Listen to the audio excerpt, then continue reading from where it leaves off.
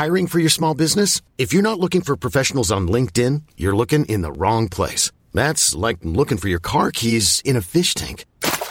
LinkedIn helps you hire professionals you can't find anywhere else, even those who aren't actively searching for a new job but might be open to the perfect role. In a given month, over 70% of LinkedIn users don't even visit other leading job sites. So start looking in the right place. With LinkedIn, you can hire professionals like a professional. Post your free job on linkedin.com/achieve today. Ever catch yourself eating the same flavorless dinner 3 days in a row? Dreaming of something better? Well, HelloFresh is your guilt-free dream come true, baby. It's me, Keke Palmer. Let's wake up those taste buds with hot, juicy pecan-crusted chicken or garlic butter shrimp scampi. Hello Fresh. Stop dreaming of all the delicious possibilities and dig in at HelloFresh.com. Let's get this dinner party started. Hey, Dave. Yeah, Randy. Since we founded Bombas, we've always said our socks, underwear, and T-shirts are super soft. Any new ideas? Maybe sublimely soft. Or disgustingly cozy. Wait, what? I got it. Bombas. Absurdly comfortable essentials for yourself and for those facing homelessness. Because one purchased equals one donated. Wow, did we just write an ad? Yes. Bombas. Big comfort for everyone. Go to bombas.com/ACAST and use code ACAST for 20% off your first purchase.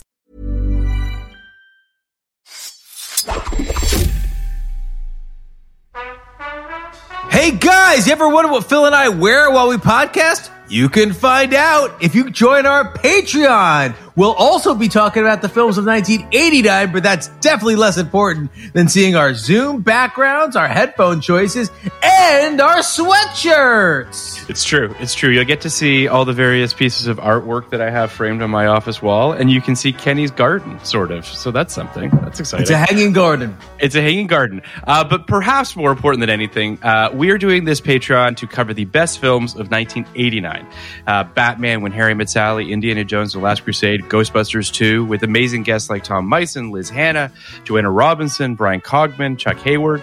You can sign up at patreon.com/podcast like it's 1989. And for $5, you'll get access to all the audio of these fantastic episodes. For a few bucks more, you'll get video as well of our 99 and 89 episodes. And perhaps, most importantly, you'll be supporting us so we can just keep making podcast content for you guys.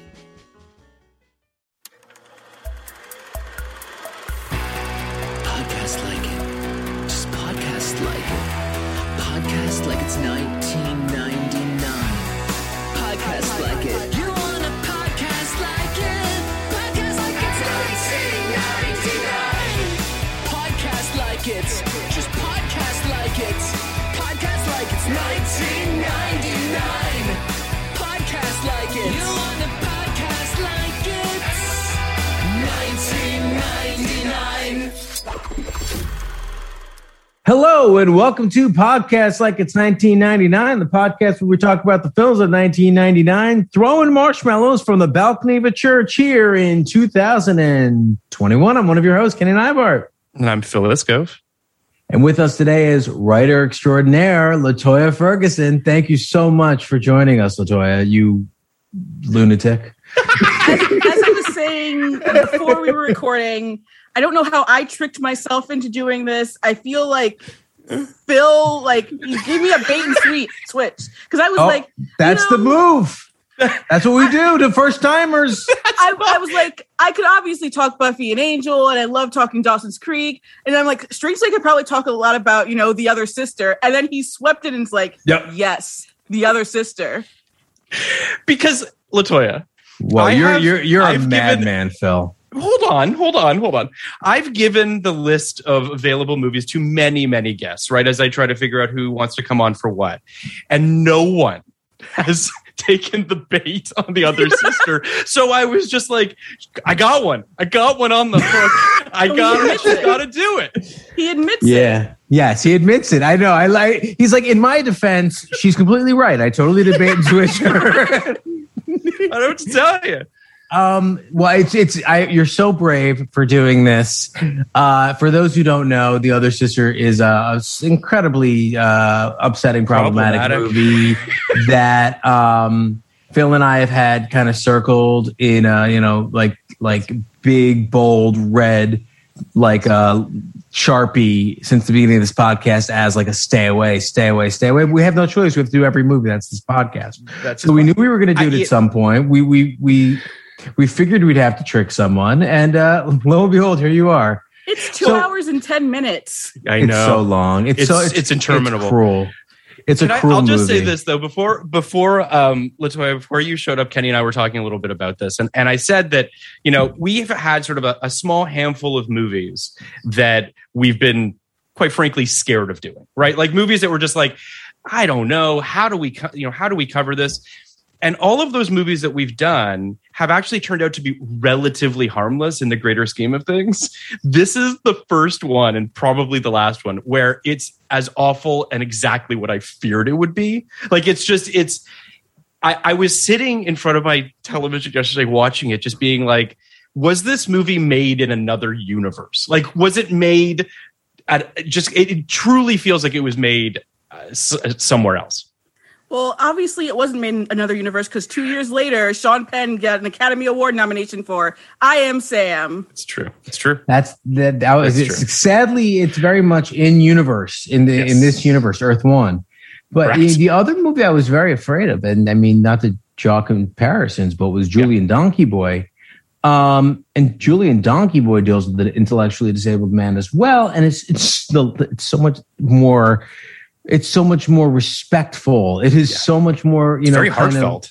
And it's not. It's harrowing, but in a way that's not laughing at or pointing at. Or this is really kind of exhibit A for how terrible studios are with sensitive topics almost uniformly. I also feel like, you know. And I texted this to you, Kenny, as I was watching it. But like, you know, the road to hell is paved with the best of intentions. And I do think that this movie is trying to be a kind, sweet, romantic film, but handles the subject matter so poorly.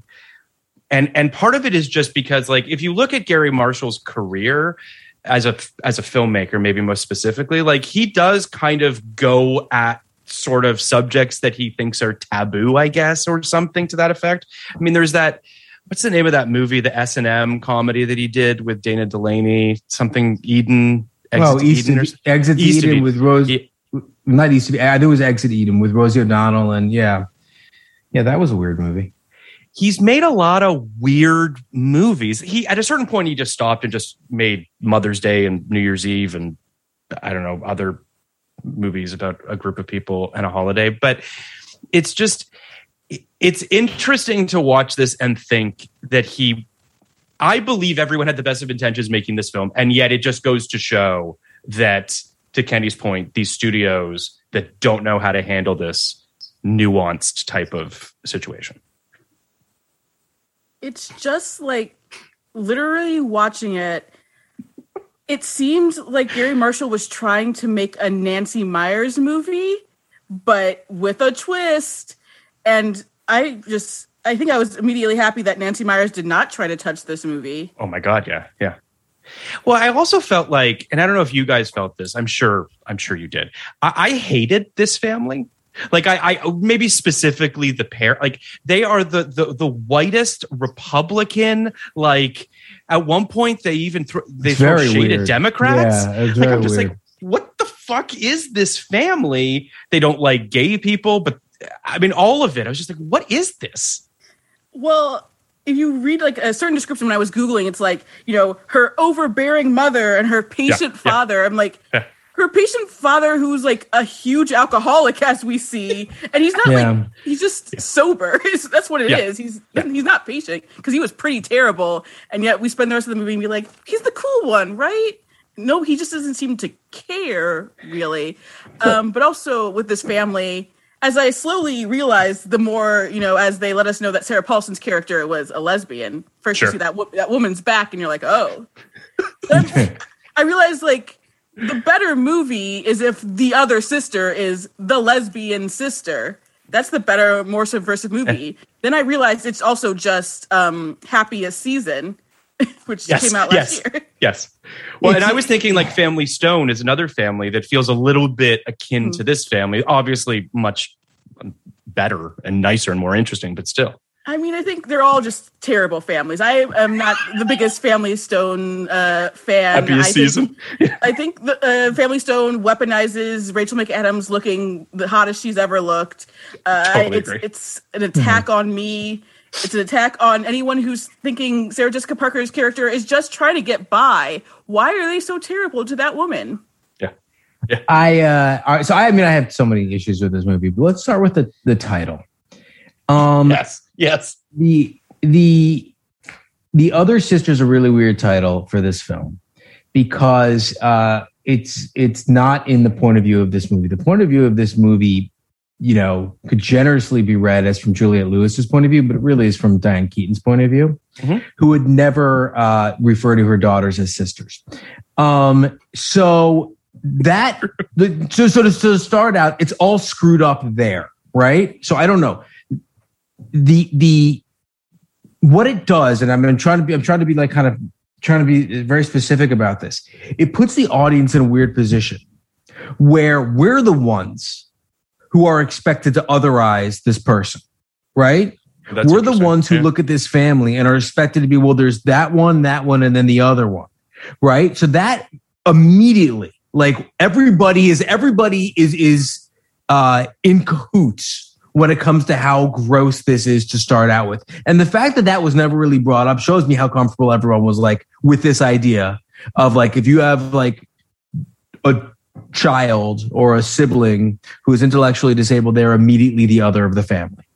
Right. So that is the minds that you're put in. The Diane Keaton thing is fairly interesting. If she were a Democrat, because the notion that I give to gay causes and I'm comfortable with all this stuff, but not in my own family is very much of the that's the stuff that like White Lotus is unpacking a little bit. And this is like a lot of like what is finally coming to a head, like in the last 4 or 5 years, from Time's Up to BLM to, gay rights movement, like this really trans rights movement that's moving forward, is this idea of all these people who thought they were allies, and I would include probably myself and a lot of people like me, having to reevaluate exactly what allyship is. But since they're Republicans, I'm not convinced they ever really wanted to be. So I don't want to grapple with anything, quite frankly.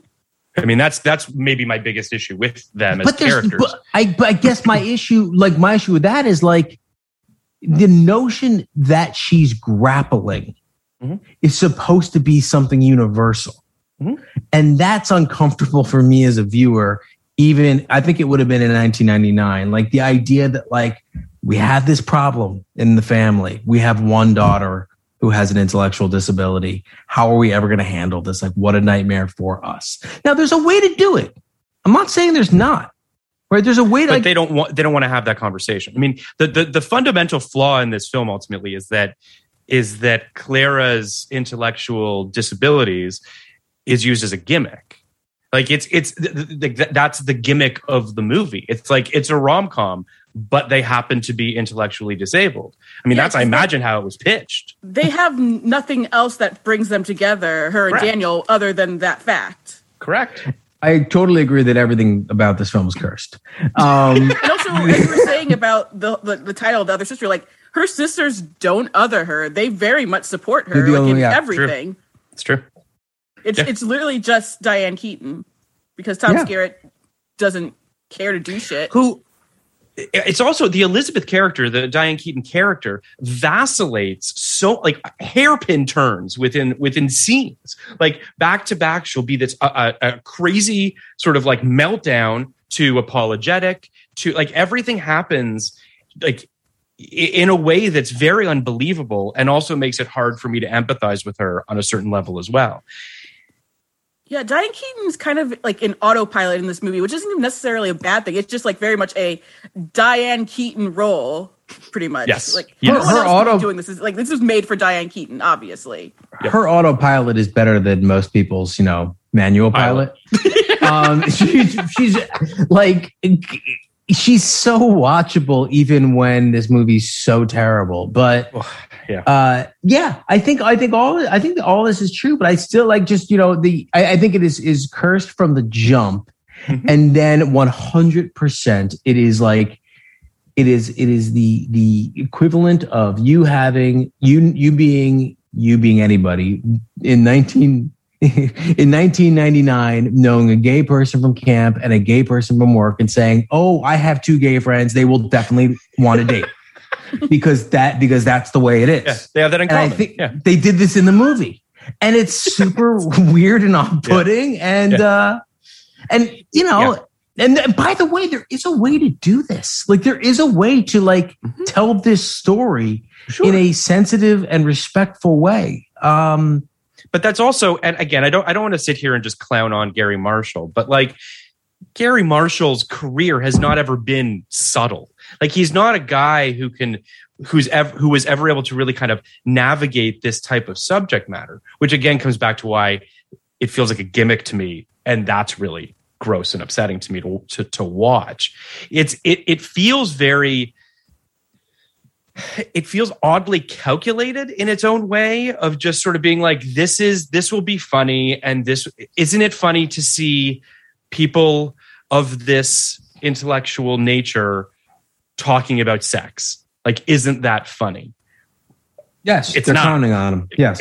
it's like, that's the problem. Yeah. So I hadn't, fully seen this movie probably since the early 2000s, and the last time I really thought about it was 2017 on I think the Bad Romance podcast did an episode on this, but watching this stone face and furious, just seething, I remembered vividly the trailer without even rewatching it, lines and everything about it, same. Who do you think came up with sex? I think it was Madonna. I remember that specifically. I remember that too. Yeah. I can hear in my head Stone Pictures presents. That's how I remember how lighthearted the movie was sold.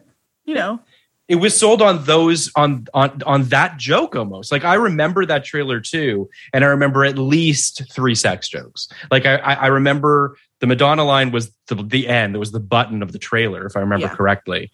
And it's just really unfortunate. And as I was watching it, I was thinking, and I think I texted you this, Kenny, about how is there a way that Juliette Lewis and Giovanni Ribisi could their performances have navigated this? And I don't know that there is, but they were also cast for certain qualities that also feels somewhat off to me. Do you know what I'm saying? That they are you reporting this? Is this something you read? I'm not reporting. I'm assuming that Juliette Lewis and Giovanni Ribisi are cast in this film because of their sort of oddball-ish qualities to some degree.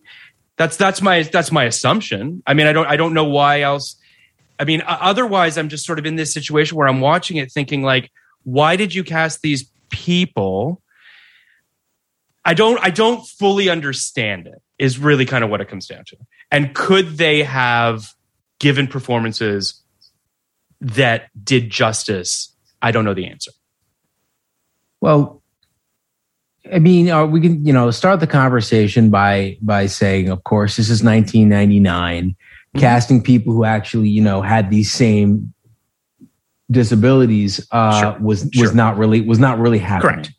So that wasn't. It's not really fair to kind of use that against the movie. Yeah. Although in a 2021 lens, it is kind of galling. The comp is, now we're getting in some weird territory, but the comp is Forrest Gump. Tom Hanks was able to kind of do this in a way. Now, I'm not saying he was successful or that Forrest Gump was a good movie, but what I am saying is he was able to do it in a way that he won an Oscar. So, and he told jokes, and a lot of the time, the butt of the joke was, this guy doesn't really get the way people talk. This guy doesn't really get the way people are. This guy doesn't. This guy has a great heart, but he doesn't have the ability to grasp social interactions. And no one hold it against the movie at the time. Yeah. So for two accomplished actors, and at that point, I don't think Juliette Lewis had yet been nominated for an Oscar, but I think she was nominated for Cape Fear. Cape Fear, but I think it's the next. Yeah. I'm sorry, I'm in my 89 brain. Yeah. So she had been nominated for an Oscar. Early 90s, yeah. Giovanni Ribisi was, pretty both supremely talented actors. Just to be abundantly clear, I'm not saying anything negative about it. I think that I truly think they were cast because they thought they could. Everyone thought they could, quote unquote, do the job. Sure. I don't think that there is a good job to be had here. Yep. Like a good job to be done. You bring up the Forrest Gump thing, which I think is a valid movie to bring up, because I do feel like that movie is, it's a fable, I guess. Like there's elements of magic realism-ish sort of existing there. They never really explain, nor do they explain it in this film, what he's grappling with intellectually. So I'm not disagreeing with anything you're saying, Kenny, but I do wonder whether or not Forrest Gump has a little bit more latitude because of the space it exists in. Yeah, like in my notes, I put that Forrest Gump's possibly the least egregious form of this kind of sure. I think obvious Oscar play too. I think both Juliette and Giovanni went into this role thinking, "Oh yeah, we're gonna get Oscar buzz for this." 100%. Did you reach out to Joe Reed and ask him if there was Oscar buzz on this? I did reach out to Joe Reed. Joe said that if there was, this film comes out in February, so it does feel like it's outside the window of Oscar buzziness, perhaps, but to LaToya's point, I imagine that was from conception. Right? I think that this movie is, from conception, this movie is at least theoretically dealing with some weighty things. Yeah, it does a very bad job with it, and then on top of that, you have Diane Keaton, who is, basically a step and a half below Meryl Streep in that when she is in a project, you kind of have to take it seriously until it's proven unserious. So I do think, I think these were Oscar plays.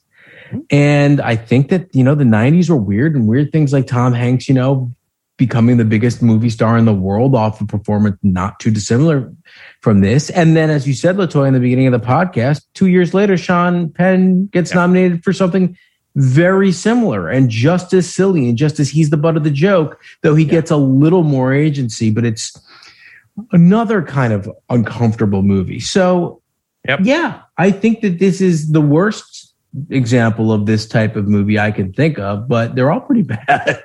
It really is. Sorry, go ahead, LaToya. I'm just trying to imagine like a non-lighthearted version of this, and that makes me even more upset, Yeah, I agree. I mean, part of the problem would be oof. Well, it's like if you put it next to I Am Sam, which is exactly what we're talking about, right? That movie's really earnest. It plays it very serious. Again, I haven't seen I Am Sam since it came out. I don't really remember the parameters of that film necessarily, but I just remember feeling, and even this is 2001, right? 2001 that I Am Sam. I remember sitting in the theater of I Am Sam and not feeling okay with it. This is, the difference between these movies, these studio movies that deal with people with intellectual disabilities, and something like Julian Donkey Boy, is the Julian Donkey Boy is about the ways in which,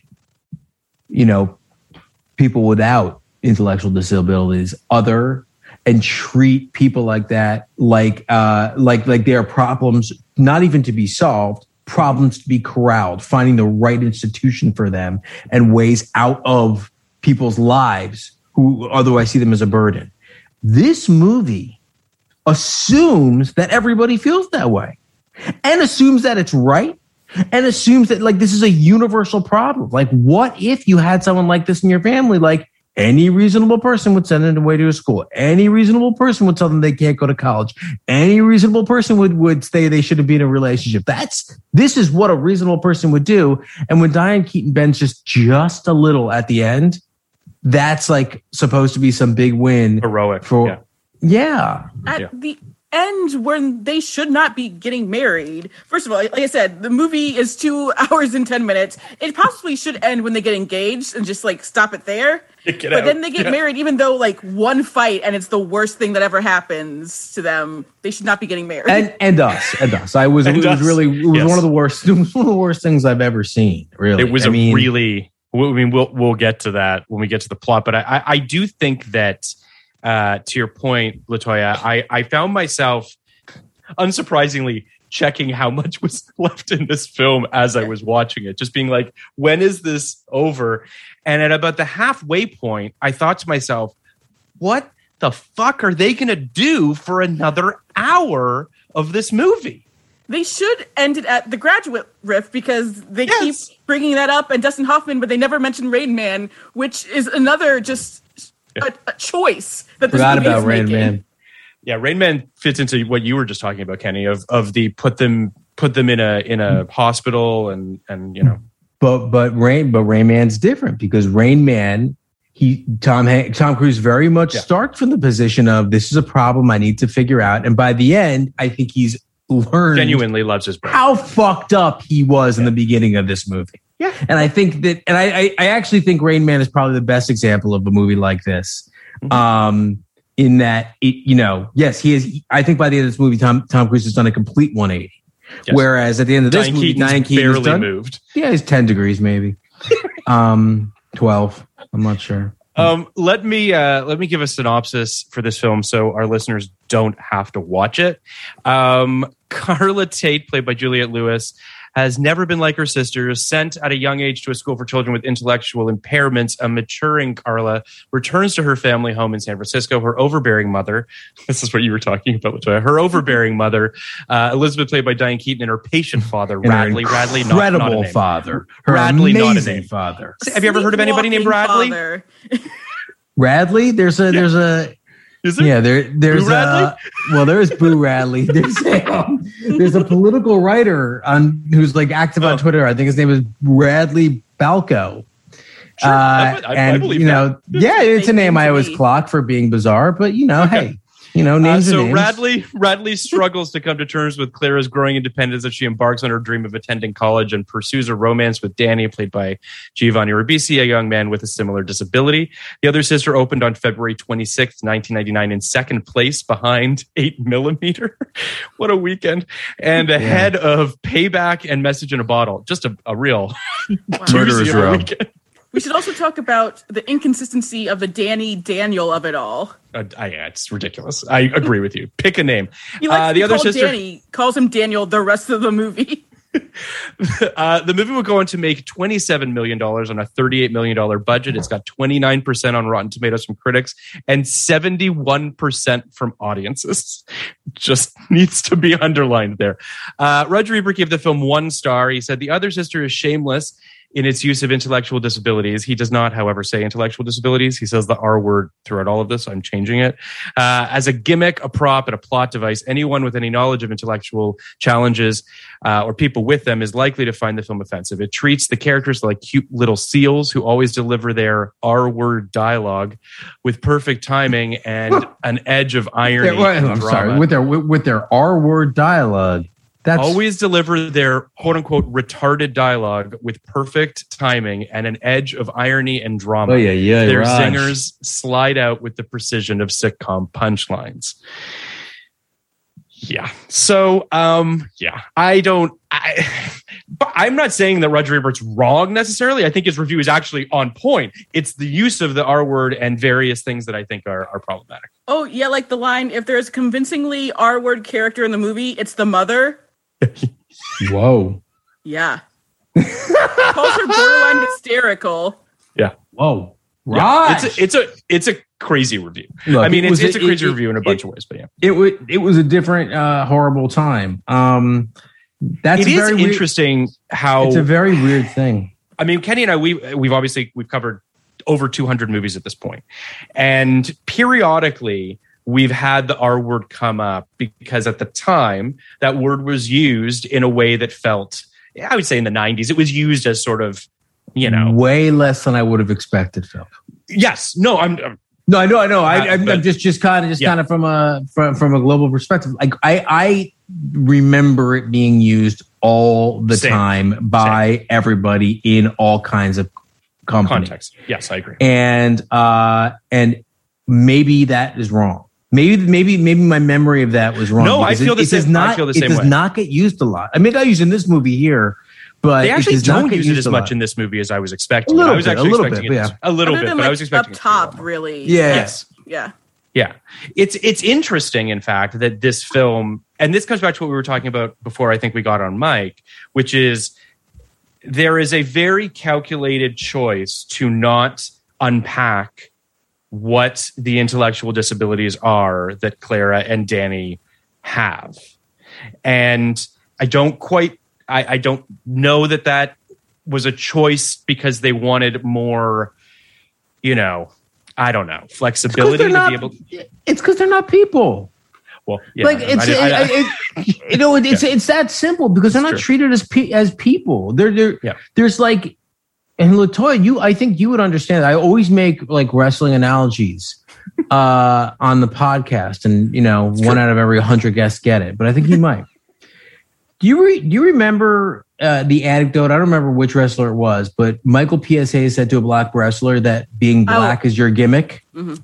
Yeah. And that was kind of the idea for a long time in wrestling, that like, you don't need a gimmick, you're black. You don't need a gimmick, you're Asian. That's your gimmick, right? Mm-hmm. So, there's Brutus Barber Beefcake, who's the haircut, who's the barber wrestler. Well, there would never be a black barber wrestler because he's already black. You can't be two things. Mm-hmm. And I thought you were going to say the N-word anecdote. I was like, oh, okay. No, you got the wrong guy. No, but it's the yes, Michael PSA has also did that. But it's this idea, and there are little things like this that wrestling is a little more open about. I mean, the people around wrestling, because it's, carnival roots and lowest common denominator stuff. But that's what this was. It was like, you don't need a character. You are you are intellectually disabled. That's your character. Like, so we don't need to explain what it is. We don't need to talk about your childhood. We don't need to talk about the ways in which this has made your life more challenging or less challenging or more interesting or less interesting. This is it. And what's important is like that we know about you is that you'll say some funny shit because that's you're a joke delivery device to Gary Marshall and the writers of this. So I think you're 100% right, Phil, when you say the intentions were good, but it's so insidious. Yes. Like for sure. the effect that a movie like this has on people, particularly young people, is really insidious because it gets you to view people who are intellectually disabled as non-people. And that's really I couldn't horrifying. agree more. It's a tough movie on a bunch of levels because I do think that like it's like I did find myself at times grappling with like I think that Juliette Lewis and Giovanni Ribisi have a nice chemistry. There is something charming about them as actors, as human beings that they're bringing to this that I did find at times watchable, but it's few and far between because they're saddled with, everything else that they're having to do. But it is just like, I don't know. It's so hard to like really engage with this movie is really the thing too. Because they're both also essentially poor little rich kids. They just add the intellectually disabled part onto it. That way you couldn't criticize that because this movie is so white. The only people of color they just show out as white. shots of the community college, but this is so white. Yeah. Well, it's also, and we were talking about this earlier, but like there should be more people populating this movie that also have intellectual challenges. And the fact that there's only 2 of them, it just feels like, oh, well, these 2 will end up together and they'll get married and everything will be fine. And we can go on living our lives and they'll go on living theirs. There's just something very patronizing about it. Yeah. When you say this movie is so white, and they're little rich kids. Yeah. The fundamental problem in this movie is who are we going to pay to take this problem off our hands? Right? Like, how do we pay to take this problem off our hands? And that is, a eye line that a lot of entertainment come in at. Right. That's because that's like that is where a lot of creatives come from, or at least where they are now, having made money. And that is something that hopefully will change too. Yeah. But that's a very, kind of myopic worldview that also is very kind of jarring and alienating. I agree. And it also highlights for me one of the things that I found kind of jarring about just, quite frankly, the storytelling of this film, which is that Clara goes to this school. It seems like she's what?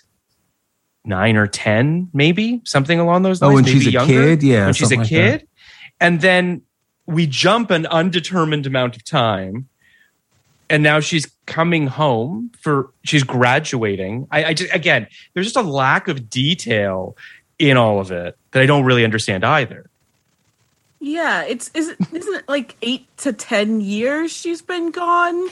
That's what I think. And she's supposed to be 17. Yeah, that's the reason not to get married. One of the many reasons that, yes. But it's just, there is something very odd about the way that this information's delineated to us in terms of she went away for a while, she's back now. We're all happy she's home. It's like she's just been on a vacation for a decade. They backfill all this stuff, but thank you for your letters. And the sister says, I wish that I came to visit you more, but she's like, well, thank you for your letters. There's just like, it's bizarre. It's like this, it's like she was discarded and now she's being welcomed back and they're surprised that she's not completely cool with it, I guess. Well, it's very odd. Only Diane Keaton is surprised she's not cool with it. I think they all kind of get why she's not cool with it. Yeah, that's true. That's true. I mean, Radley, she's as cool as can be. She's not even like that uncool with it. She's just kind of like there. Like what's her drive in this movie? Her drive is to go to college. Go to college. Like, I guess it's kind get her own of apartment, to be like have a life. Yeah, independence. It's kind of to be independent, but like again, because they're so non-specific about what's going on here, you as an audience member have no concept of whether this is a good or a bad idea. Like you don't really understand. You don't really understand like the stakes of her living alone, the stakes of her of everything she's going through. She's able to run away and fly 200 miles back to the school, so she could do that. Yeah. Mm-hmm. She's incredibly independent, and Danny's able to live alone. Yeah, it's. There's a lack of specificity that I think is the problem that all of us are bumping up against here, where it's all very, very cursory, 300,000, 30,000 feet of just. And again, comes back to what we were saying, which is like, it feels patronizing. It feels like it's not taking its subject matter seriously because it's doing it at such a superficial level. Because quite frankly, and I don't mean to throw all rom-coms under the bus, but like romantic comedies by and large tend to be sort of not superficial, but a little bit lighthearted. They don't tend to dig deep into the human condition necessarily. And I think that they're applying the same rules to subject matter that requires more depth. And honestly, to go back to The Graduate, it does really seem like this movie is mocking its protagonist, that they think that this is some romantic movie. That I was just going to say. They don't see what it really means at the end. Yeah. That's the fact that they see that film as having a happy ending is exactly the problem with this movie. And them thinking that they're going to... Yeah, it's crazy. It's crazy. I also... So there was one line that I genuinely laughed at because I think it's just a funny line, is when Clara gets home. It's Clara or Carla? My apologies. It's Carla? Clara. No, it's Carla. Carla. I mean, you say Carla Tate often. A million times. Yeah, it's true. So Carla gets home. Her mother shows her bedroom, which she has redecorated and changed. And Carla's like, you threw away all my stuff. She's like, no, I rearranged your room and I redecorated it, whatever. And Carla closes her eyes and she's like, why are your eyes closed? She's like, I'm imagining my old room. And I genuinely was like, that's funny. That she just doesn't want anything that her mother has done to her room was a genuinely, I thought, a relatively funny line. But again, the fact that like the screenplay is just plagued with problems. You don't care about any of the characters in the way that you probably should. I mean, I'm thinking about like the other sister. That's ironic. Carolyn, the one who's getting married, her fiance, who's a straight up monster. Like, do you remember when Diane Keaton asked him what he's going to be doing for his career, and he says, "I'm going to make big bucks off of small countries you've never heard of through oil reserves." Well, of course, that's why they love him, and they're I respect his honesty. But by the way, they're patting him on the back for this. They're just like, "Go get him." It's like, what fucking world are these people from? This movie should be called The Other Sisters. It is both Juliette Lewis and Sarah Paulson, who I actually think I think that's great sister casting. Too bad it's for this movie. I think all three of them looked like sisters to me. Yeah, and they were supportive. And when they were in the room together at the bachelorette party where they just pig out. Yeah. Look, I really don't think any second of this movie was good, including those seconds. But I do think that at least was pure and that was honest, and it was the seed of something that maybe could have grown into something good. Yep. I do want to. It's not that I'm writing for the husband. I think they play him as a complete buffoon, like a total buffoon. I don't frat bro, which is also like he's buffoon and also evil.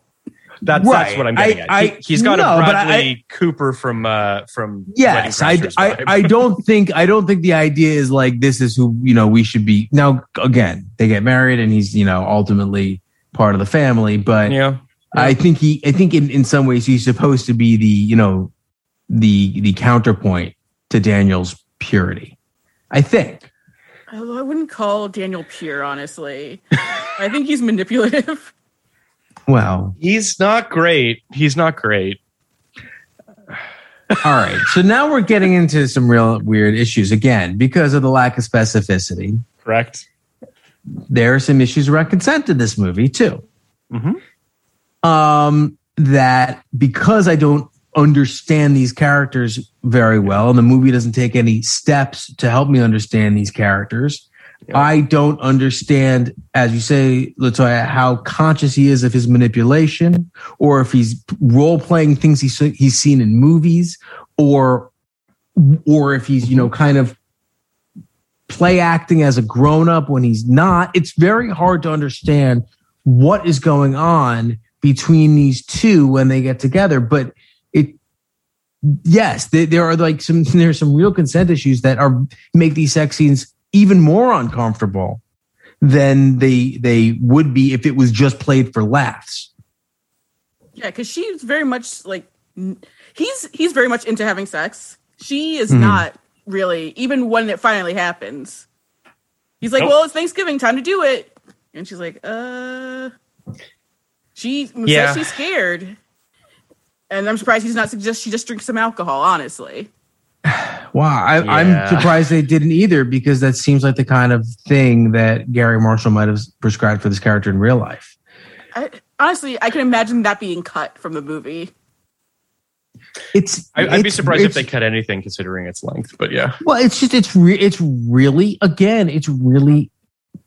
messy. Like that's what I'm trying to get at is like all these things that they're playing for jokes, particularly the sex stuff. Mm-hmm. It's not funny. It's like it maybe can be funny if you earn it, if you get there, if she actually has scenes where she discusses, I'm scared, I don't know what to do, like what is happening, where she, like this guy, he wants to have sex with me, he's talking about doing it. What does that mean? She has two people in her life who are supportive and, understanding and all those things, and we can talk about it. And then when you have those two characters who are on the same page, Danny and Carla, maybe we can get to a place where their sex is as funny as my sex, which is hilarious. So, it's interesting you bring that up, because I do feel like this movie, it's grappling with sex a fair amount. I mean, if we're quantifying it in terms of, I feel like there's a significant amount of talk about sex in this, because I think that Gary Marshall thinks that sex is funny. And yeah, sex can be funny under the right circumstances. But I do think that you have to do the work to explain to us the landscape of these characters and where they are so that we can get on the level with them. But the script and the movie isn't interested in doing that. Like one of the first things Carla says at the first dinner table is, have you guys done it yet? Like to her sister and her fiance. Like it seems to be on mind a lot. It seems to be talked about a lot, but it's not done in a way that is particularly, as I said, nuanced or deep. So it feels like icky. Yeah, Carla shows that like she's intrigued, but nothing suggests that she's actually, feels that she's ready or actually wants to. She just wants to know about it, really. Yep. Yes, I agree. And unfortunately for her, it seems that her partner has moved past that and is just like ready to like just do it, and it doesn't play great.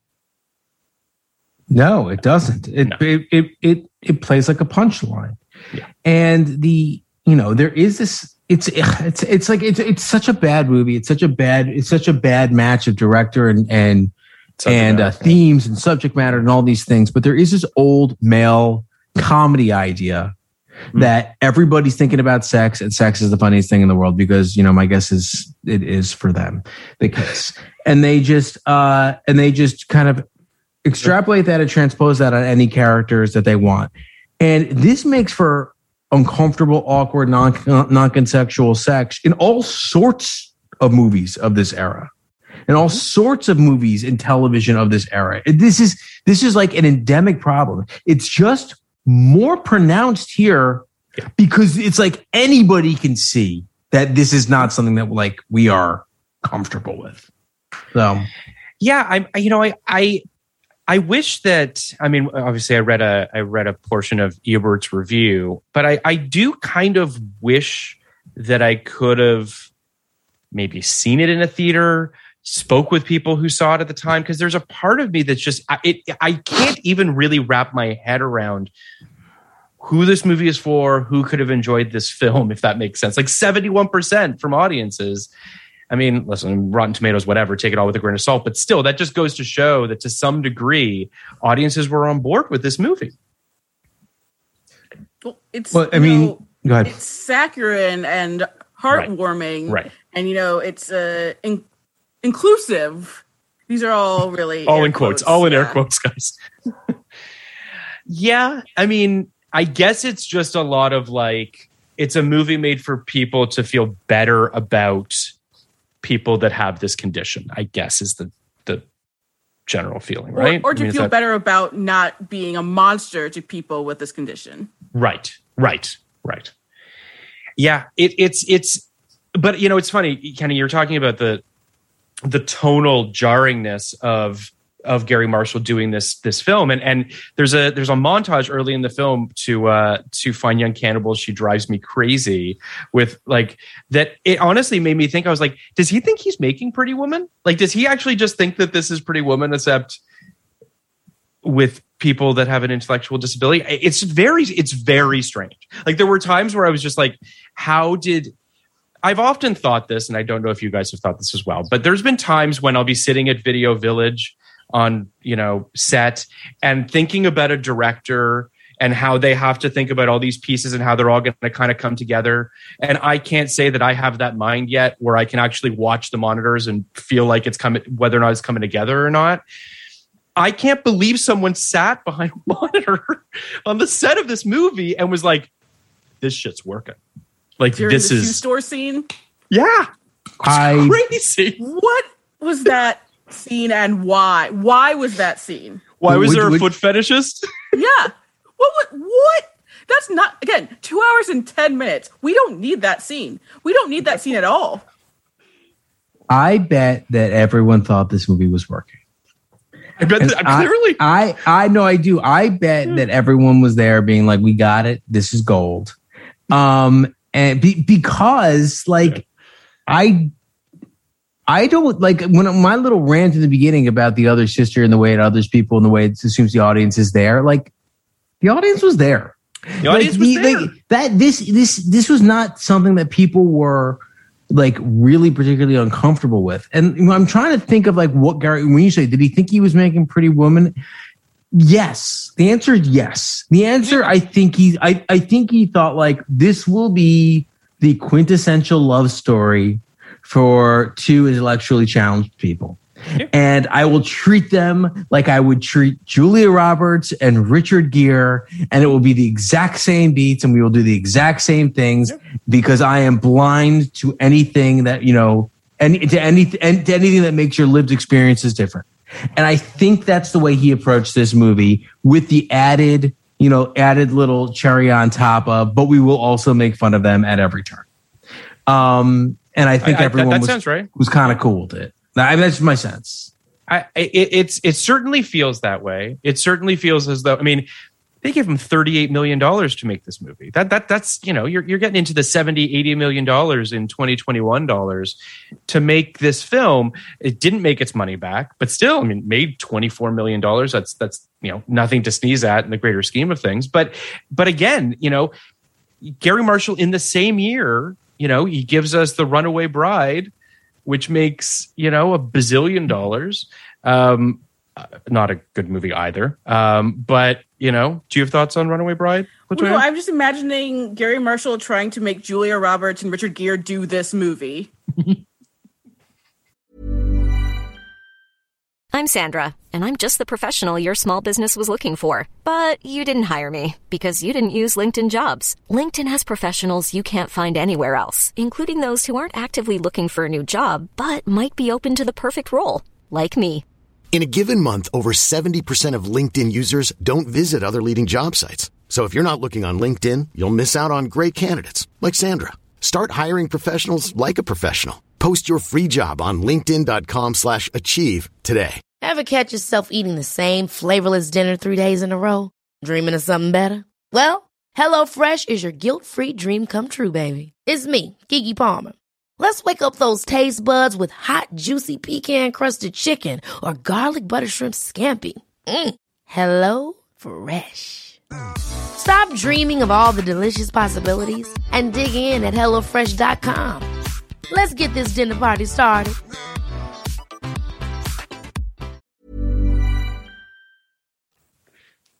I don't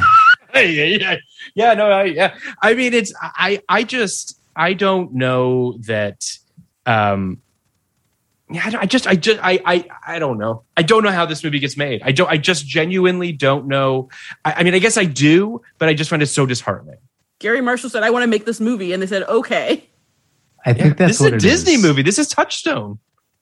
Yeah, I really think that this was not considered in any way to be offensive or a third rail or anything like that, or something that needed to be treated sensitively. Mm-hmm. I think it's not. I think it's not only that Gary Marshall said, "I want to make this movie." I think Touchstone said, "Sounds great." Yeah, I do. And the only reason, as I said, I think people really didn't see this movie was because it just didn't look that fucking good. But people certainly saw some of the other movies we've talked about. This isn't people weren't above a movie like this. Sure. Well, here's a question, because I feel like, we've covered a lot of movies at this point, Kenny, and I would say that there's only been a handful that I genuinely think would not get made today. Right? Like a movie that just wouldn't. Would not. Yes. Right. This is a movie that could not, would not get made today. Do you agree with that assessment? Who, me? Yes. Under no circumstances would this movie get made today. Right. I'm trying to think of other ones that feel this sort of clear cut. You could not, would not make this movie today that we've covered. See, I imagine someone being so bold as to try to make this movie, and as soon as it's announced on Deadline, the studio realizes we've made a huge mistake, and they pull the plug. But I could see it getting greenlit today, because that's the world in which we live, honestly. All right, so let's do it. We're gutsy people who aren't afraid of being canceled. How do we? Yeah. Well, I mean, the other, so, they did make Speechless a few years ago for ABC. Right. And Speechless was successful. It was successful commercially. It was successful critically. I think it was very successful. The community it was portraying. And there is, as I been trying to allude to, there is a way to tell these stories. Right. There has to be, right? Well, there has to be. Was the showrunner and the creator has a child who I believe he had a brother or a nephew, but someone in his family. Okay. But there has to be a way. Yeah. Or else you are saying that we are Xing this community out from film portrayals of them. Right? So there has to be a way. Now, am I the guy to do it? No. So I'm not going to even hazard a way to do it, but okay, let me rephrase because you're making a very valid point. I think that if you made this film today, there'd be any number of things you would have to do. The first, obviously, being the casting of people that are have intellectual challenges or disabilities. So I think that goes a long way towards eradicating one of, I would argue, the cringiest aspects of this film. I mean, it's hard to watch at times. So I wonder if, to your point, Kenny, if you were to navigate this in a much more, believable, grounded, a heartfelt way of trying to actually shine a light on a community, I think you could probably do that. I don't mean to suggest that you couldn't. I just mean this film in the way it's not, and that's what I'm saying. It's not this movie.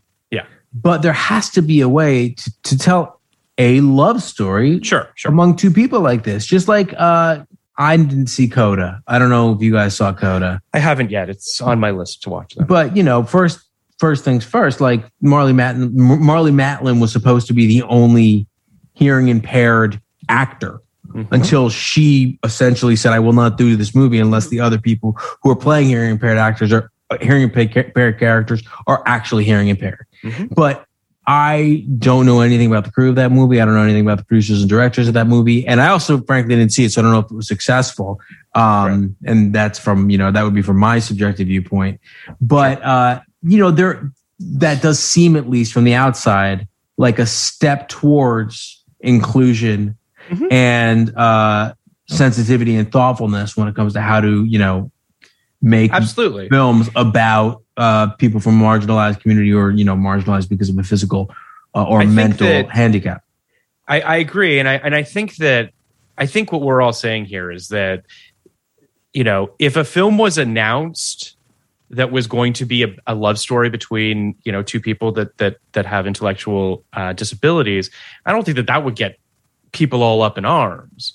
I think that if there was an announcement saying that, said director with said actors has decided that they're going to make a romantic comedy about this, I think that people might get up in arms about it without the.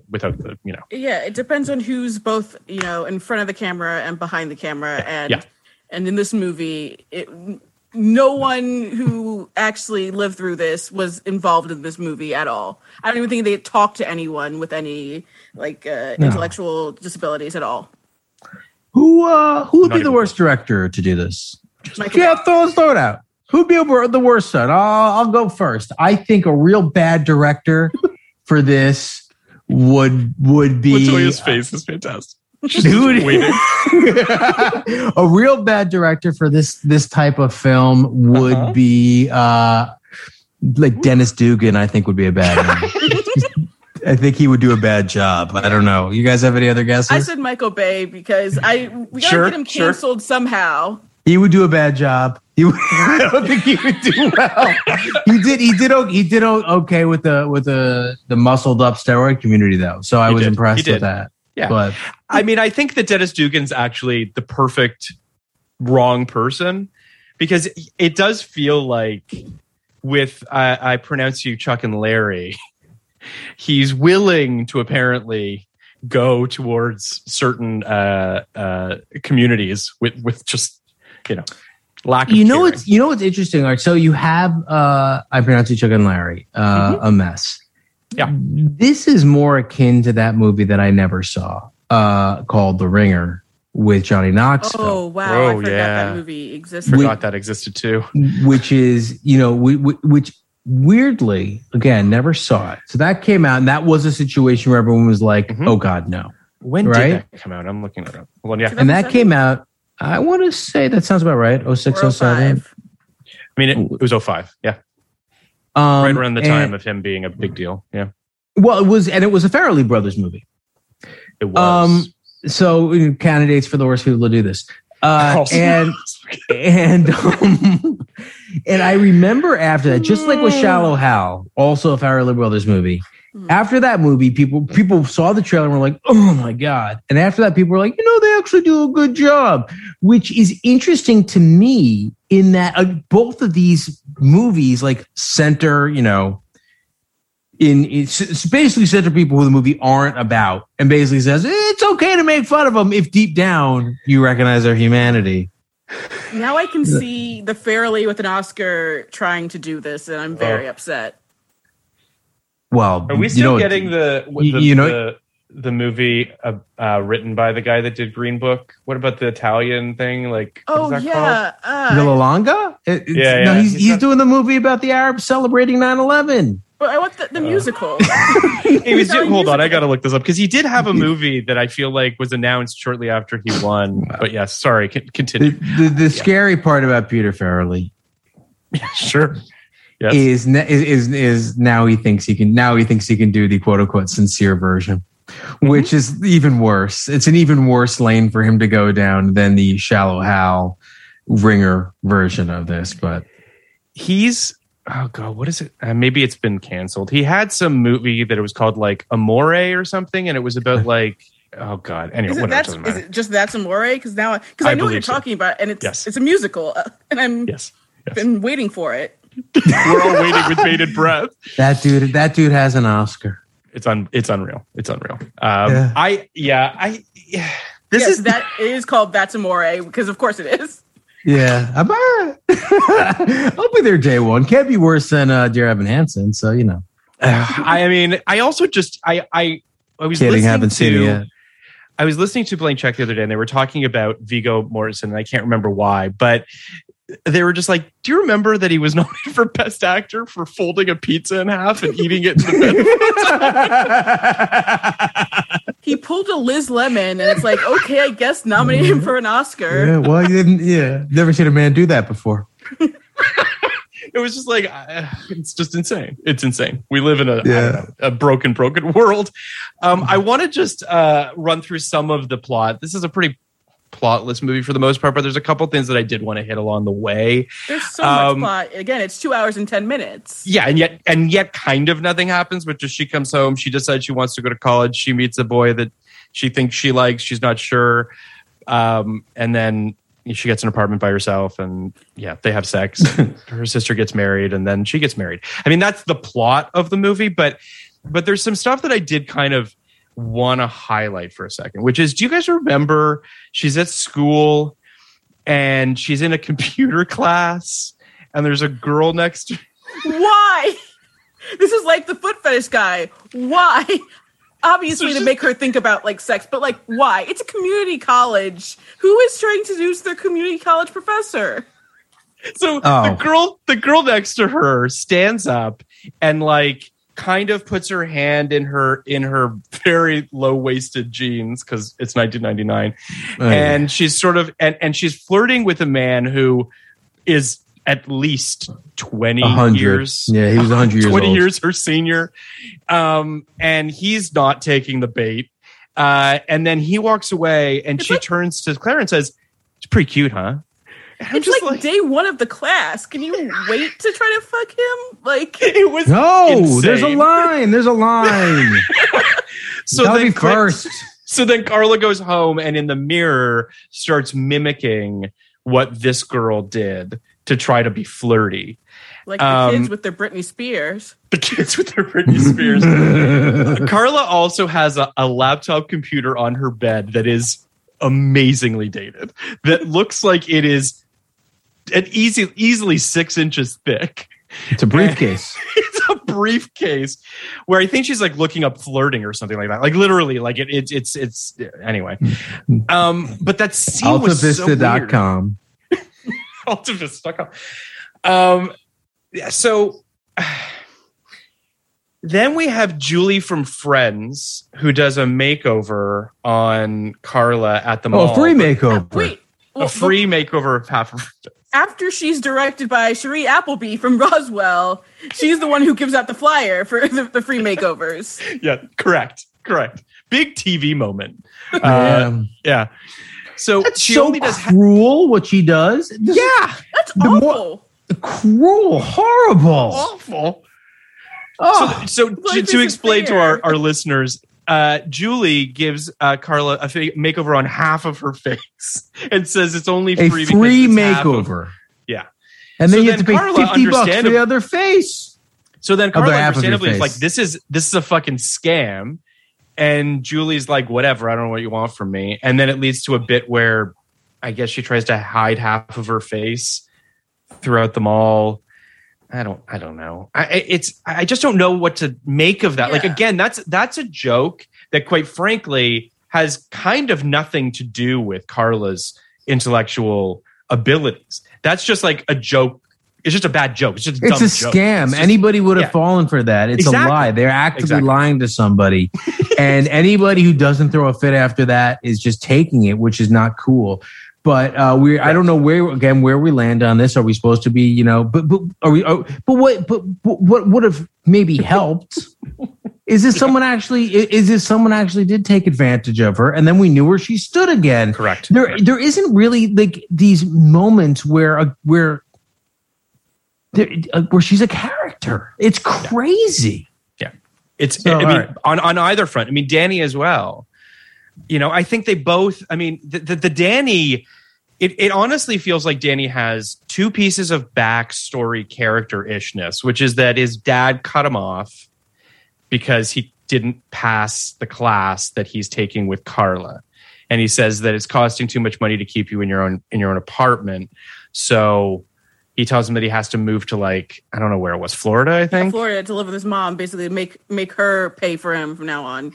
Because I guess he's just throwing money at the problem has been. Yes, you're done. Both of these people have to deal with. So great parenting across the board, by the way. Just stellar parenting in this movie. And then we realize, I guess, that Danny has a drinking problem, Yeah, he is an Red Flag City. He has a very bad drinking problem. He kind of develops one over the course of the movie. Yeah. Hector Elizondo isn't really helping him out that much. No one's really looking out for poor Danny. Elizondo just never said no to Gary, did he? Nope. Not a once. No, he's in every one of his movies. That day he's he's like John Ratzenberger in Pixar. He doesn't make a movie without him, and so, can I ask a question? And I don't know how to ask this, but I'm just sort of like, there's a modulation in Giovanni's performance when Danny's drunk. And I can't really pinpoint it, but it feels like something gets lost in terms of Danny gets lost in the drunkenness of the performance. Does that make sense? Do you sort of know what I'm getting at? No? I feel so. Is he playing drunk and not playing Danny being drunk? That's kind of what I'm getting at. Yeah. Okay. I feel really bad for Giovanni Ribisi. In general, or just in this film? In this particular movie.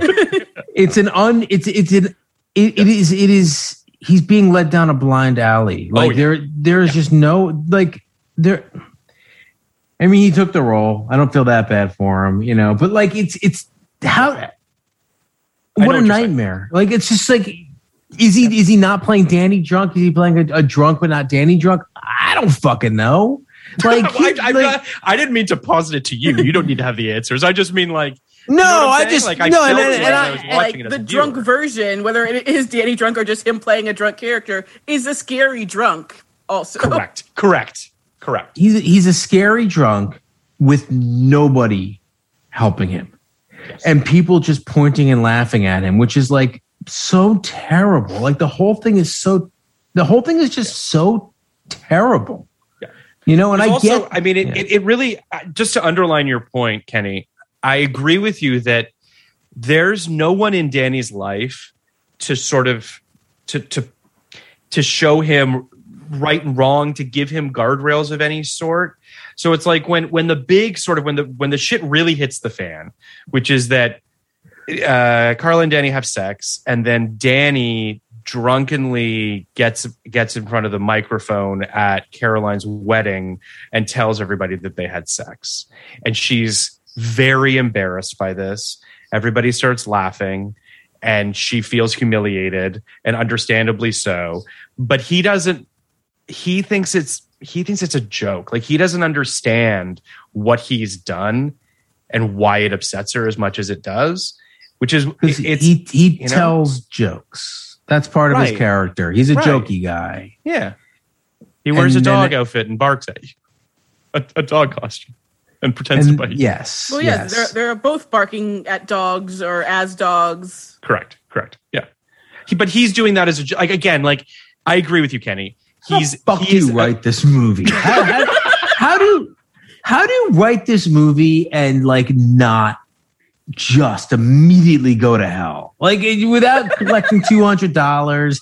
It's just it should have you get smoted and it's just over for you once you disagree. Once you write the thing they have in common is that they both bark like dogs. That should be the end of you. You are no longer allowed on this planet. But to your point, I like this movie even less than I thought. And I thought I liked it very small amount. Yeah, I mean, I want to highlight this because I think it's worth highlighting, which is that Danny thinks he's cracking jokes. Danny doesn't know what's a joke, what's not a joke sometimes, and he crosses a line here. And sometimes he does, and then yes.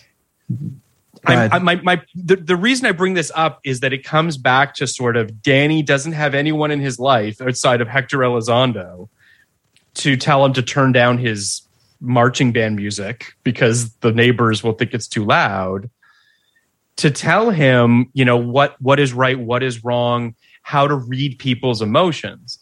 And it's why that scene is so brutal to watch, because there's such a lack of communication and a lack of anybody caring for these characters. Mm-hmm. Well, I guess we're supposed to see, Radley and Diane Keaton as better because, yes, they threw money at the situation, but they did it to send it to, a school for people like her, whereas it doesn't seem like Daniel got any of that in general. You're supposed to see them as better. The reason he, failed his classes, all he does is, listen to his marching bands and go work at the bakery. We don't actually see him, working at anything in school like we do for Carla. I could just imagine Gary Marshall pitching out this movie and just being like, and then when they have sex, you wouldn't believe what he puts on. Does he put on a little Celine Dion? No. Does he put on a little light jazz? No. He puts on a little John Philip Sousa. 76 trombones at the big parade. Gary Marshall was the dice man. I really, you guys, I don't really get the marching. That's band. I know it's a joke, but is it a joke? Of course it's a bad joke. Okay. It's apropos of nothing. It's just to humiliate him. Yeah. Also, she likes the blues, and he's like, nope, marching band. It's such a good joke that it's the button of this movie. This movie at the very end is, but yeah, it also should be said that Radley owns a country club, which should surprise nobody.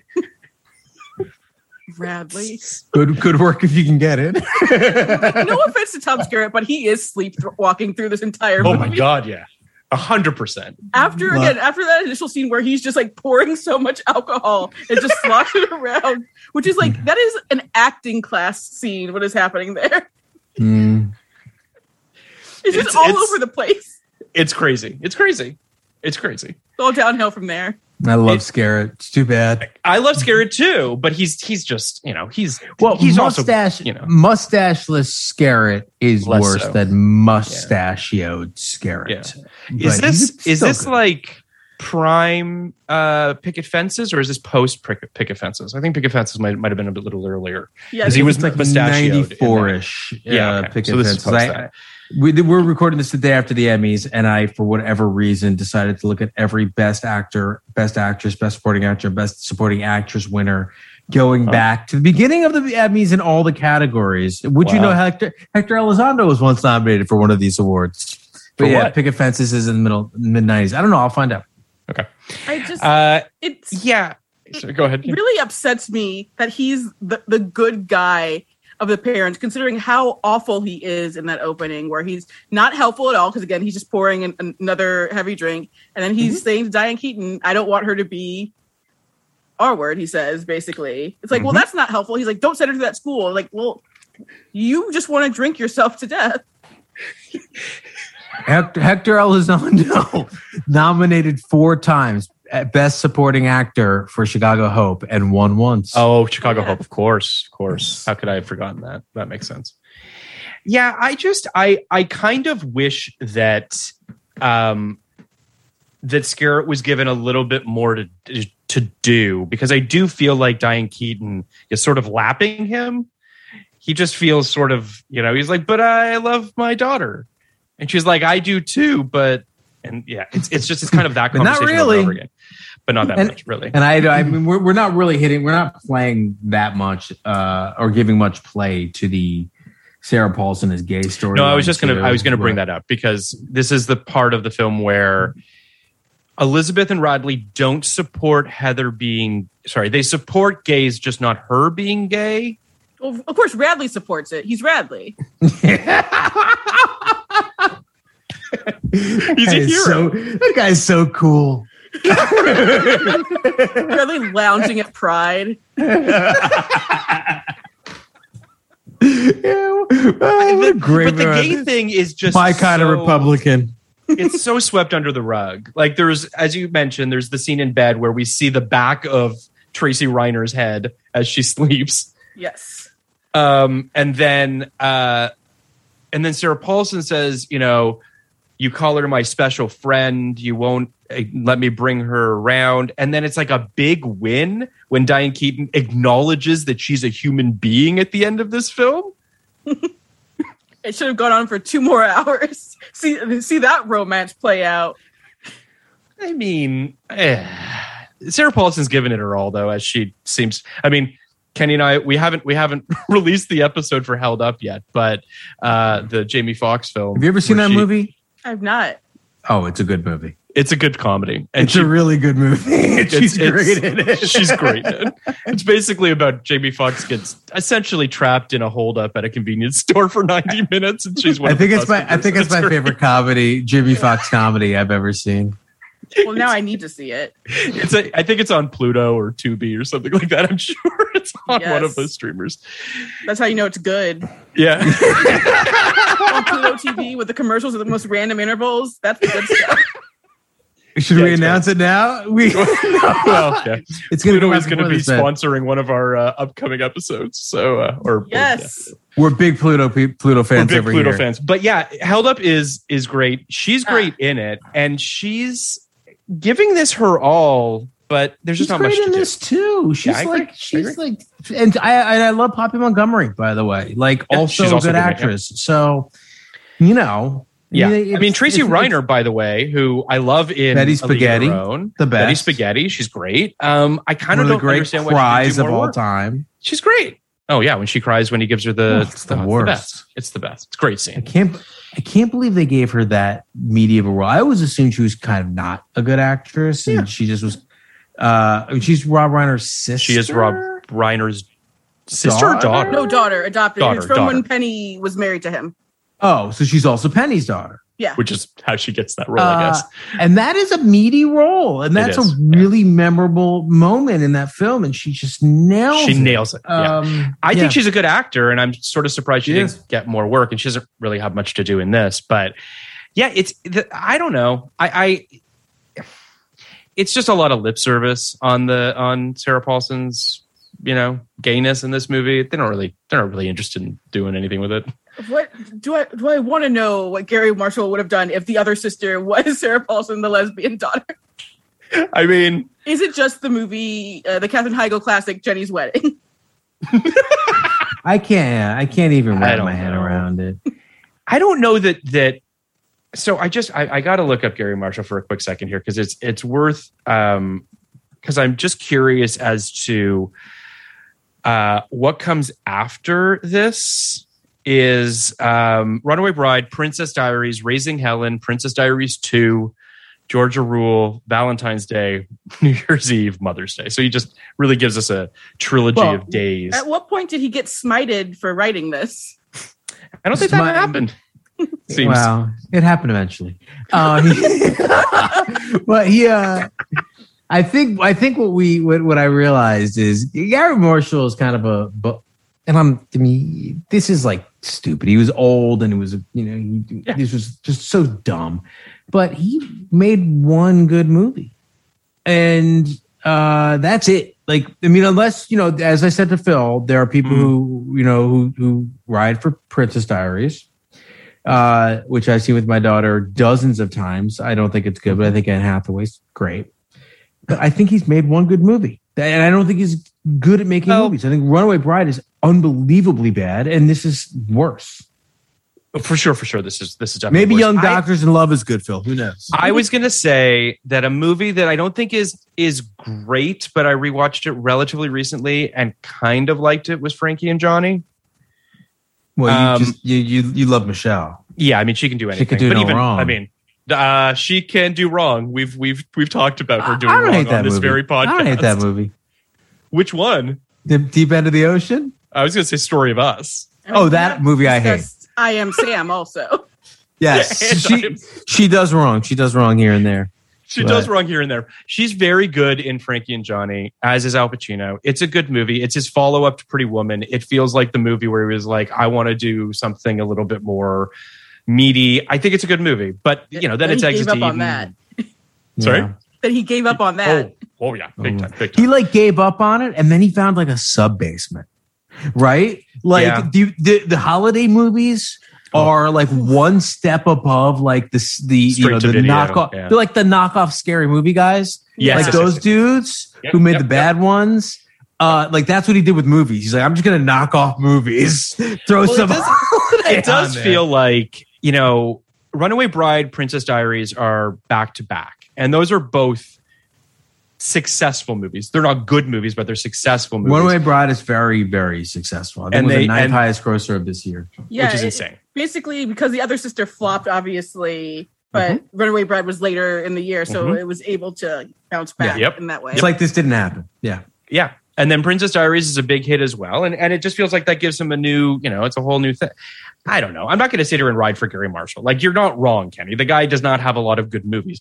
Tremendous television credits. I mean, obviously he gave us just a litany of unbelievable TV shows. And a fun actor too. And I love him in League of Their Own. Gary Marshall. Everyone loves Gary Marshall. Yeah, he's great. Except people who've had to sit through this movie. Never You're going to say except people that have had to sit next to him. Next to him as he described this movie. Yeah, so here's what we're gonna do. We're gonna have the entire marching band come over the San Francisco Hill. So just to wrap up our plot very quickly here, they have the big fight. Danny's gonna go to Florida, but then he's on a train talking about The Graduate.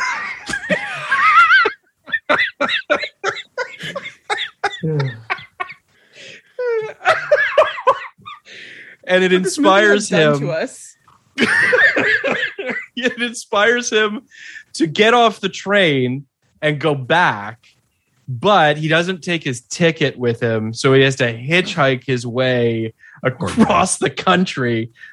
Anyway, he gets back. He gets there in time of the wedding. He throws marshmallows at her. She thinks it's adorable. They get back together.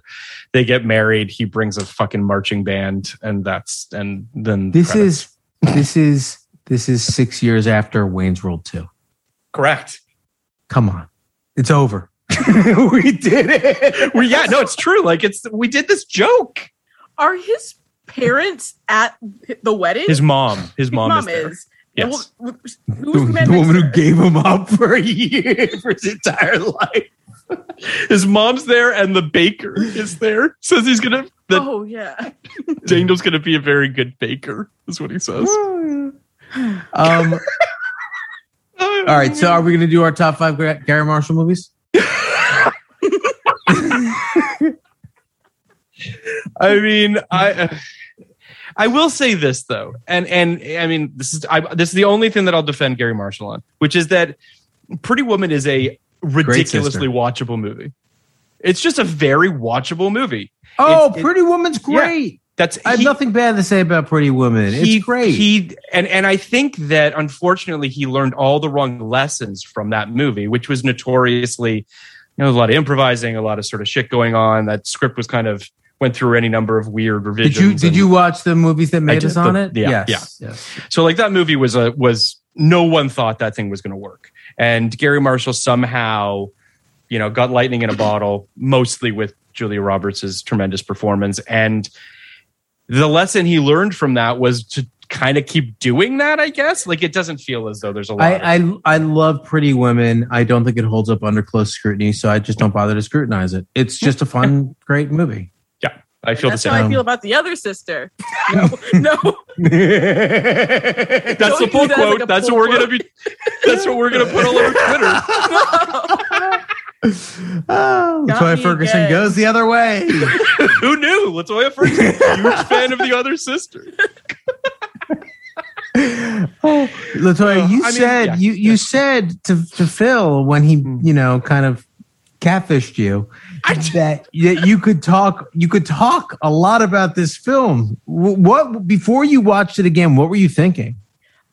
There's a song that you mentioned, the right? Savage Garden song. Correct. The Animal song. That was the big, fun song that I learned was apparently about mental illness because nothing is okay, but it was fun and poppy. And yeah, they're dressed as he's dressed like a dog. Yes. He's just like a dog. Yeah, their first kiss was in their silly. He's dressed like a swan. He's dressed like a dog. And they want to live like animals, careless and free, as the song says. That was the song written for this movie? So they were approached to write a song for Runaway Bride, but instead they chose the movie that flopped, as they have since said. I will say, yeah. That scene almost worked. Their first kiss, the way it was lit, the way they got together, like that scene almost did. That's the reason this movie's not getting a 1 from me. It's very close to a 1. It's very close. I love the movie. I love the movie. Yeah, obviously. The Other Sister, it's The Other Sister. It's the Pretty Women. It's harmless. I will say though, Latoya, I did send you the list, and you obviously wanted to talk about Angel and Buffy. And listen, who doesn't want to talk about Angel and Buffy except for me, because Joss Whedon. But I also said Dawson's Creek. You did say Dawson's Creek as well. Sorry, but I'm curious as to sort of. Did you see this film around that time? Oh, I definitely saw it in the theater. I was a child. I was taken to the theater to see this with my mother. We were all taken to the theater to see it with my mother. I was 11 years old. I had no choice. It was a thing to do. Do you remember this experience at all? No, I don't remember the exact experience of going to see it. But yeah, I definitely... I know that Savage Garden song got some decent play. We got that CD single, and that was going on the loop. It was a household classic, if I recall correctly. Do you have a favorite Savage Garden song? I mean, actually, Really yes. Madly Deeply? No, it's the very sad song about escaping abuse. 2 Beds and a Coffee Machine. I don't know that song. You go deep on Savage Garden. That's amazing. You're in the weeds on Savage Garden. I'm surprised I could just bust out a deep cut Savage Garden song. Of course, my favorite song is the one about escaping an abusive relationship. The only 2 Savage Garden songs I know are Truly Madly Deeply and the I Miss the You, one that goes I think. Ooh, I love Chicka Cola or Chicka Cherry Cola or something like that. Where I Want You is the name of the song. I Want You. Yeah, I want Ooh, you. I want you. Chicka Cherry Cola. I need you. Yeah. Gonna drink some cherry cola. I feel like now at the end of this episode we have to play some Savage Garden. Can we move on to the portion of the podcast where I asked Latoya about wrestling? Please. Yeah. So Latoya, you wrote the book behind you, right? Yes, I did. It's like, what's the title of it? An Encyclopedia of Women's Wrestling. Very quickly. What's this? I want to hit pause for one quick second and just say that I love that at the end of the Other Sister episode, we're getting just a little kiss of wrestling. I have to. Because when Phil said you were coming on, we already did Beyond the Mat. But I was like, I know she's a wrestling writer. Maybe she would come on for No Holds Barred because we do 89 too. She didn't take the bait on that one. I put that on the list. Hard pass. I'm not going to deal with that man. With Hogan? Yeah. That's fair. And maybe we shouldn't deal with him either. Yeah. That's a good point. Okay, moving on. Yeah. How do you feel about the state of women's wrestling right now? That's my question. Throughout the industry, it's an interesting moment, I think. So what do you think? Let's see. AEW needs to do better. It is doing better, so that's good. Impact, it always has been for a long time doing great with women and women in characters too. So if the formerly known as the Iconics, they go to Impact, I will be very happy. They're the best. NXT. They're the kind of wrestlers I could show Phil, and I know he would get such a kick out of them. Oh yes, they rule. Can I ask what the AW is for AEW? the layman? Sorry, All American Elite Wrestling. It airs on TNT. Okay. Yeah. It's the hot new thing. Yeah, it's the new hotness. Cool. Yes. Yeah. NXT until I guess it became NXT 2.0. I don't know what things are going to be like now. I would say has like the best women's division in like all of North America. Yeah. And I'm still upset Dakota Kai did not win the women's championship. I understand that. Yeah.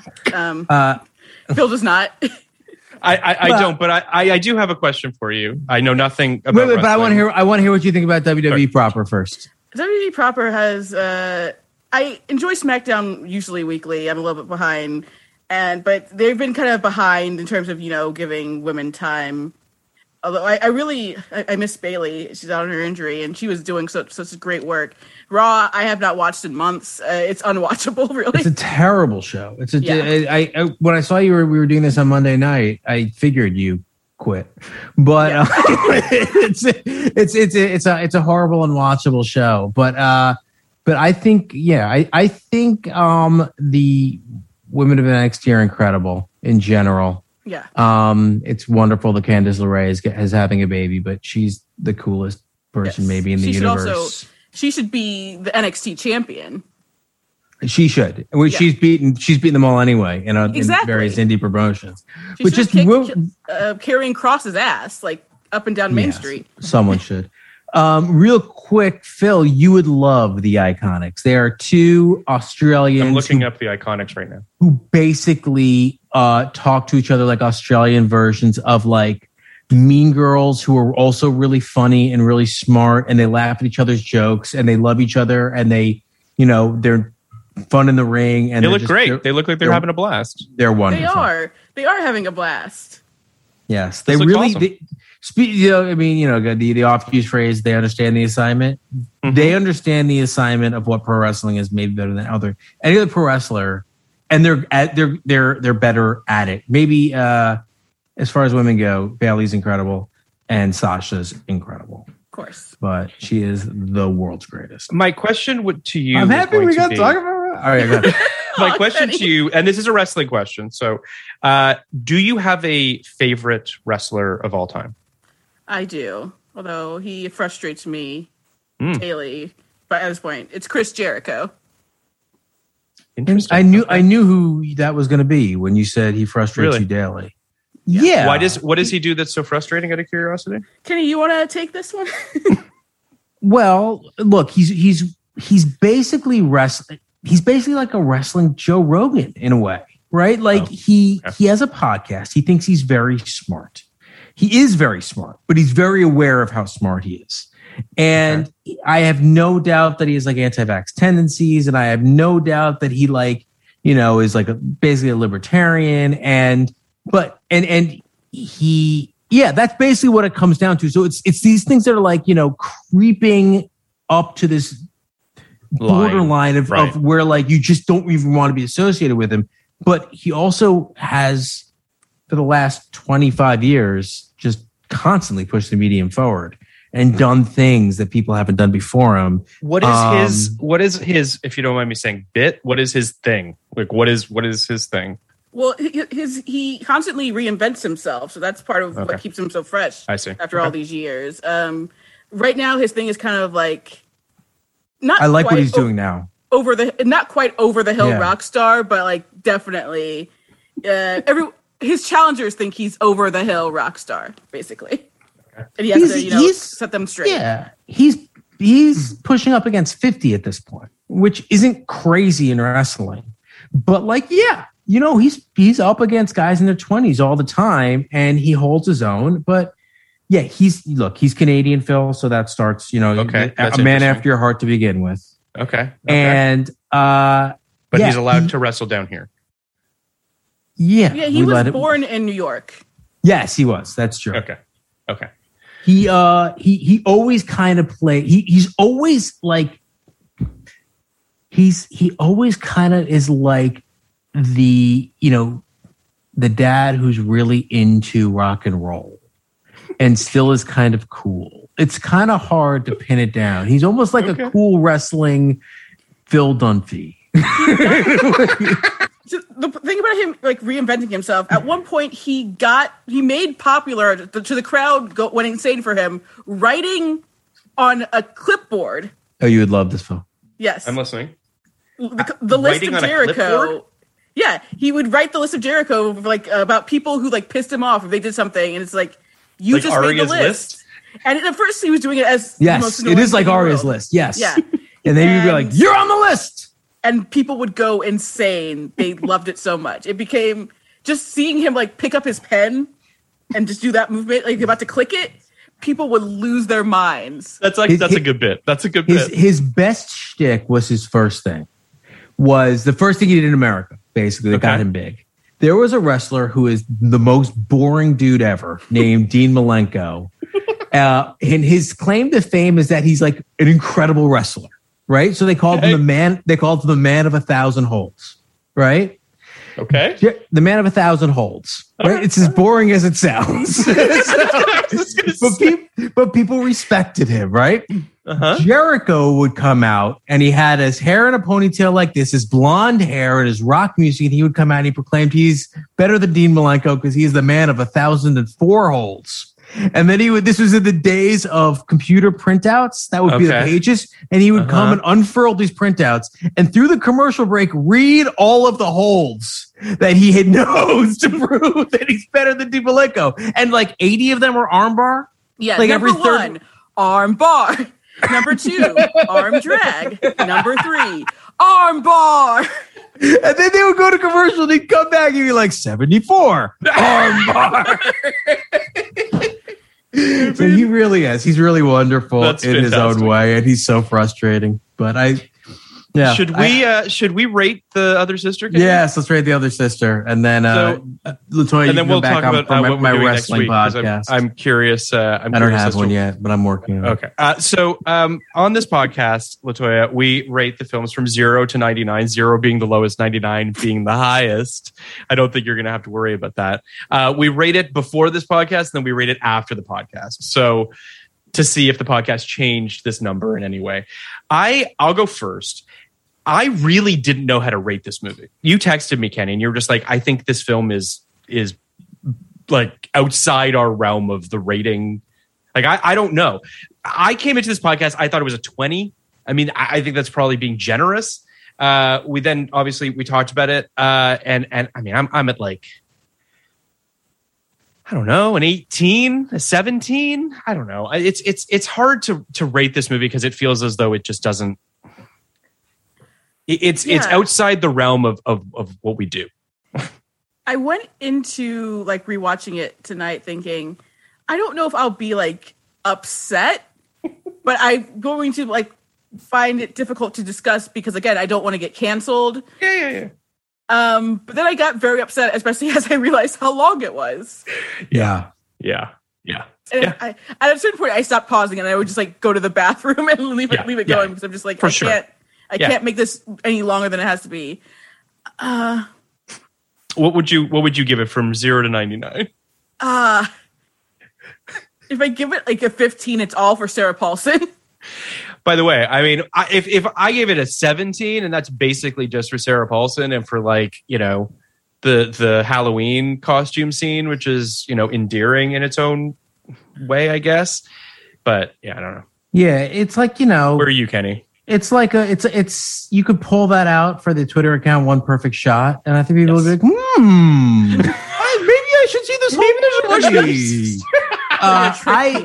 I never saw this movie before. Yeah, I should pull the Phil on him, right? Yep. I never saw this movie before, obviously. Before this movie, I truly, not kidding, I truly like maybe 2 hours into the movie, thought about giving it a 1. I gave Love Stinks a 2. Love Stinks is such a horrible, horrible movie, and I think this that movie broke you. Is that the lowest rated movie you guys have done? Correct. Love Stinks. Yeah, Love Stinks, we really hated that movie. This is not as bad as Love Stinks, and that's what I was working with near the end of it. I gave it a 10 before this. Okay. Which is real bad. Yeah. Super bad. I'm going to go down to an 8. Okay. I think it's important that this movie is remembered as one of the worst movies of the year. I think I would have guessed it was one of the worst movies of the year. Oh yeah. But it is a truly, truly terrible film. It's a nightmare movie. It really is. Yeah, you watch it and you just feel like you're trapped. Yeah. I didn't rewatch the trailer. Again, I feel like it's just all burned into my head. Like if I rewatch it like right now, I'm going to know every beat because it's just in my mind. That's kind of terrifying. Like that it's seared into your brain. That era, especially of trailers, and again, Touchstone Pictures presents. I can feel it. I can feel it in my bones. It's going to be a tough movie to shake. I think that when we're done this podcast, Kenny, and we're able to look at all of these films, this is a real. The difference between this and a Love Stinks, not that like we really need to validate either of these films, but like Love Stinks is basically a straight to video, French Stewart, gross out comedy, right? Like it's this movie, and it's what I've always said about This Is Us as well, Kenny, which is that this movie theoretically was potentially striving to say something or do something, and to fail this miserably makes it a much more just a worse movie-going experience. I wasn't expecting to like Love Stinks. I wasn't expecting to like this either, but this is a whole other level. Trick someone else into watching this movie. So I feel good about that. This I can maybe do that. Love Stinks is I hear everything you're saying, Phil. Love Stinks, the expectation is it's going to be horrible, and it is somehow so much worse. Yes. And because you don't expect it to be just so out and out offensive in every way, offensive to to your sensibilities as a storyteller, and offensive as a moviegoer, and then plain old offensive, like how misogynistic it is. But this movie is a problem. This movie is a problem because it really wasn't treated as a problem, and that I think and even to this day people don't think much about it. It's not it's not one of those big hallmark, like, we should have seen what we were doing and changed our ways. It just kind of seen, as you said at the beginning, 2 years later, I am Sam. So well, I tweeted about watching this for the podcast, and a couple people, one person tweeted back at me and was like, "How is this a real movie? Like, this was a real movie?" It's like, this was a real movie that people gave lots of money to make. But so next week, we're doing The Corruptor. Have you seen The Corruptor, Latoya? I have not seen The Corruptor. I think I'm just going to rewatch this movie on a loop. That is a sociological experiment. But The Corruptor, I'm curious as to your thoughts on it's Mark Wahlberg and Chow Yun-Fat, everyone's favorite duo. Oh, man. Oh, boy. But I'm curious as to, do you have Mark Wahlberg thoughts? Are you a fan? Are you not a fan? They're complicated thoughts because of the man that he is. He's a complicated guy. He would have stopped 9/11, though. I know that.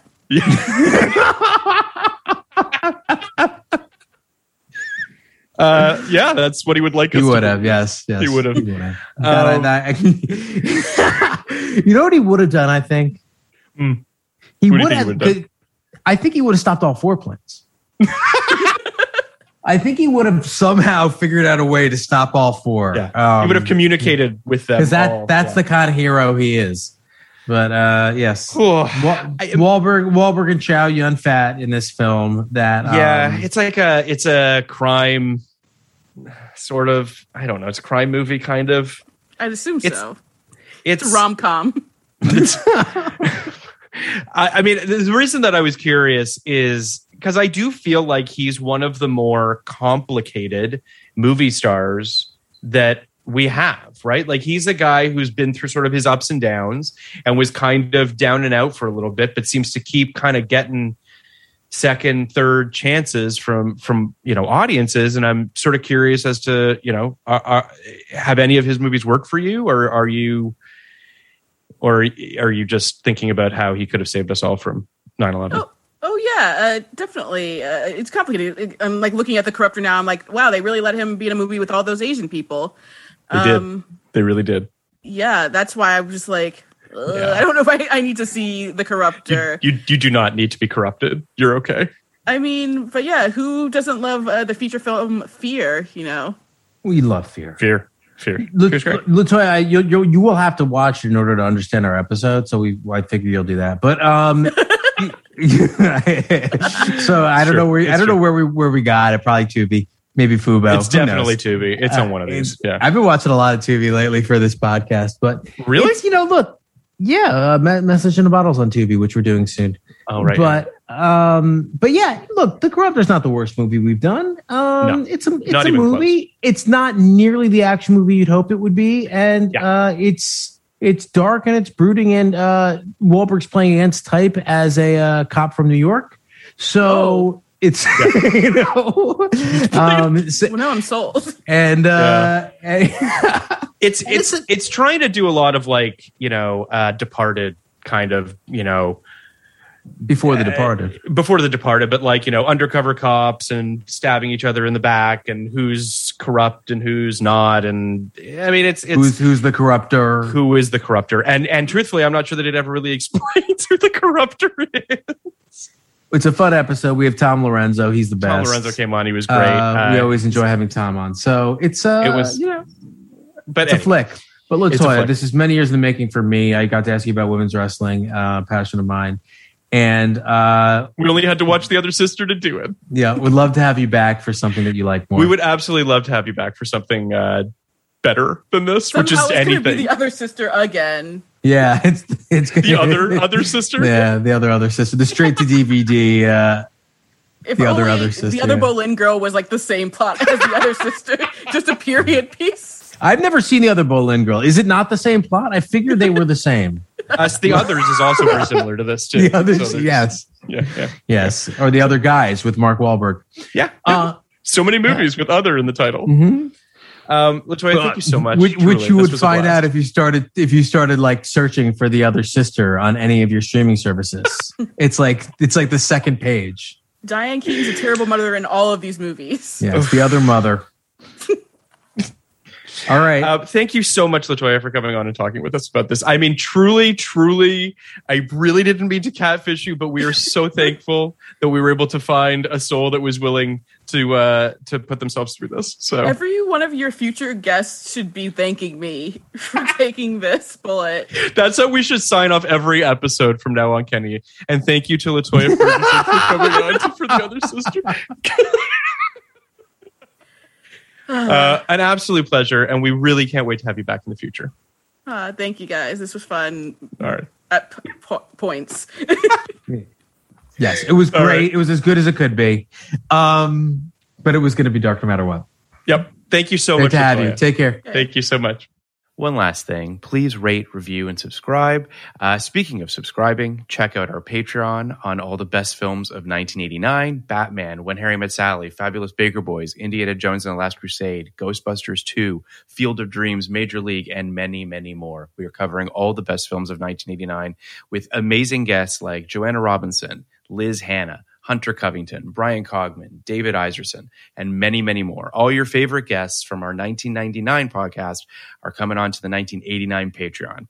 You can sign up for it at patreon.com/podcast like it's 1989. For only $5, you get access to all of these awesome episodes. And for a few bucks more, you get video of our 1999 episodes as well. Plus, there are other very cool tiers too, where you can even be a guest on our podcast. Please check out our Reddit as well at reddit.com/podcast like it's. We're also on Twitter at podcast like it's 1999. We're also on Instagram at podcast like it's 1999. Thank you so much to Ernie and Will for producing our episodes, Sullivan for our social media, Jan Katas for our amazing art and theme songs, and most of all, thank you all for listening. Podcast like it. You want a podcast like it? 1999.